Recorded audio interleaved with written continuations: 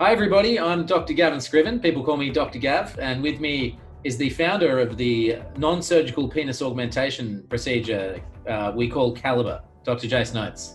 Thanks, Dr. Gav. And together we are the Dick Doctors, and we are going to be talking about all things penis. Our area of expertise is injectable penis augmentation. There's a lot to talk about penises, and together, myself and Dr. Gavin will be doing that.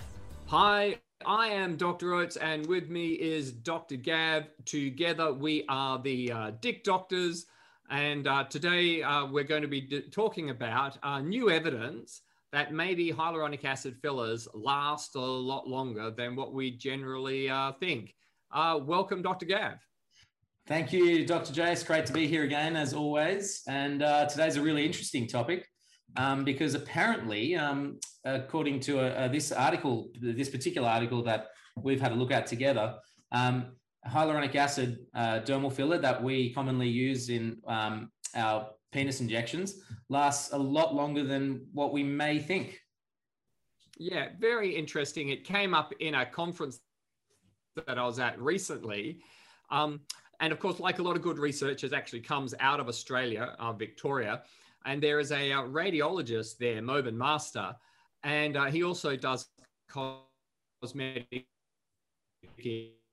injections. This has just been released in the January edition of Plastic and Reconstructive Surgery, which is the biggest plastic surgery journal in the world. And they were investigating patients who had long-lasting swelling following hyaluronic acid. They had 14 patients. And some of these patients, in fact, hadn't had filler injections for over 6 years. And in fact, one of them hadn't had hyaluronic acid filler for 12 years. And then as they showed on the MRI scans, they could identify the hyaluronic acid. Hyaluronic acid is mostly water. And often where we're injecting it in the face is into fat. And they show up very differently.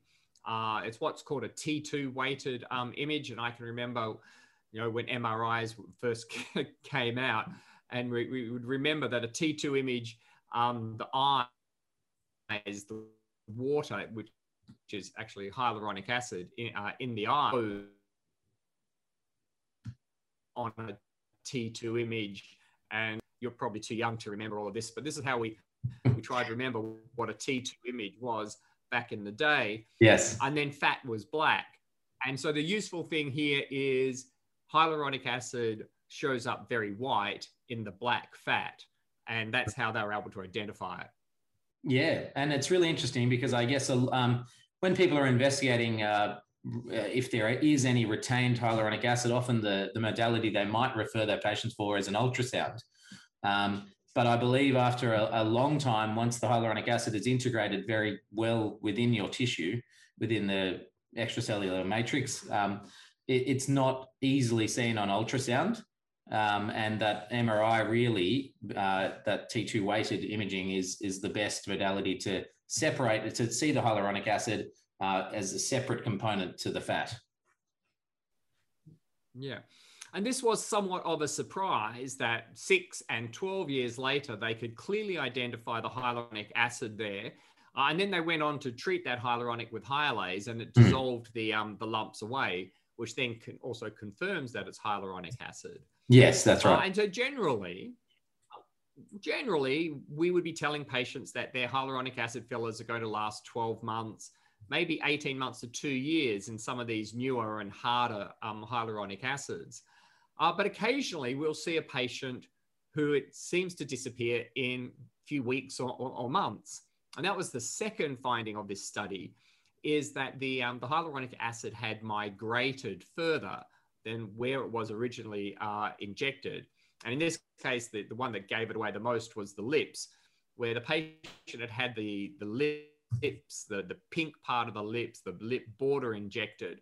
But with the MRI, it had spread right up into the white part of the lip, and it looked a bit like a moustache, a bit like what you've got there, Gav, except white and being under the skin. And that was, again, somewhat unexpected that that it had migrated so far, because we tend to believe that, after that sort of first couple of weeks, 3 or 4 weeks, maybe that it's integrated into the tissue and pretty much stays where it is. Yeah, definitely. And so I guess, that has implications for all of our injection techniques and also the locations of the body where you're injecting. Some areas might be more susceptible to migration, especially around the mouth, as you just mentioned, where you have the orbicularis oris that's constantly moving and compressing the area, may have something to do with that, the migration of that filler. So it is actually something that a lot of injectors are looking for now, that sort of upper shelf above the lip, that may be a bit of a giveaway that there's been some migration, and that it ends up with that not a very nice cosmetic appearance for the lips after someone's received multiple injection sessions and developing that upper white moustache, as you called it. Yeah. And of course, this then comes directly back to our sort of patients, because when I first started developing this back in 2014, part of the concern was, well, if it all disappears in 12 months, it's maybe not really worth it. And then we got to sort of 12 months and thought, well, it looks pretty much the same now as it did a year ago. It's lasting longer. And the Koreans have published some studies, showing, good longevity, 90% still at like 18 months. And so that was encouraging for us. And, as you're very, familiar, it's common to see guys come back 2-3 years later and still have the majority of the circumference that they previously had. They may have 90% of their circumference, but sometimes it's mainly in what we call like the distal half of the penis, the end of the penis, and then the base of the penis is becoming somewhat thinner. And we've discussed this in the past and noticed it and say, hey, a guy comes back 2-3 years later, and all you have to do is fill a little bit around the base and it's all looking good again. And I think this study is actually putting some more evidence to what's going on there. Exactly. And as you said, I have seen the same thing. And I have seen guys retaining filler for over 2 years, coming back with still obviously quite a lot of filler around the shaft of the penis, but it may have migrated a little bit distally. I have seen it the opposite direction as well, down towards the body, where it's migrated a little bit down towards the body, and all they have to do is fill up a little bit towards the distal shaft. But obviously the filler is hanging around, and it's lasting a lot longer than we initially expected, which guys are quite happy about. Oh yeah, guys are going to be happy about it.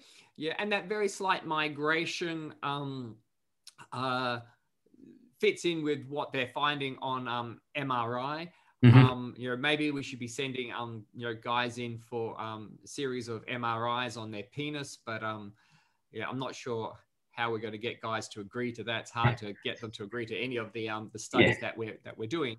But yes, so this idea that guys think, and everybody knows, filler is gone in 12 months, and we're saying, but in our experience, it's commonly there to 2 or 3 years. There's now solid evidence coming up that is a real thing. It's not just in our imaginations. Exactly. And one other interesting thing you mentioned about that article was that even after that huge amount of time, there was one that was up to 12 years later, you were still able to use hyaluronidase and actually dissolve the hyaluronic acid and then confirm on MRI that had been removed. So I think that's another thing that guys feel comforted by our procedure, is that it's still reversible after that much time. Yeah.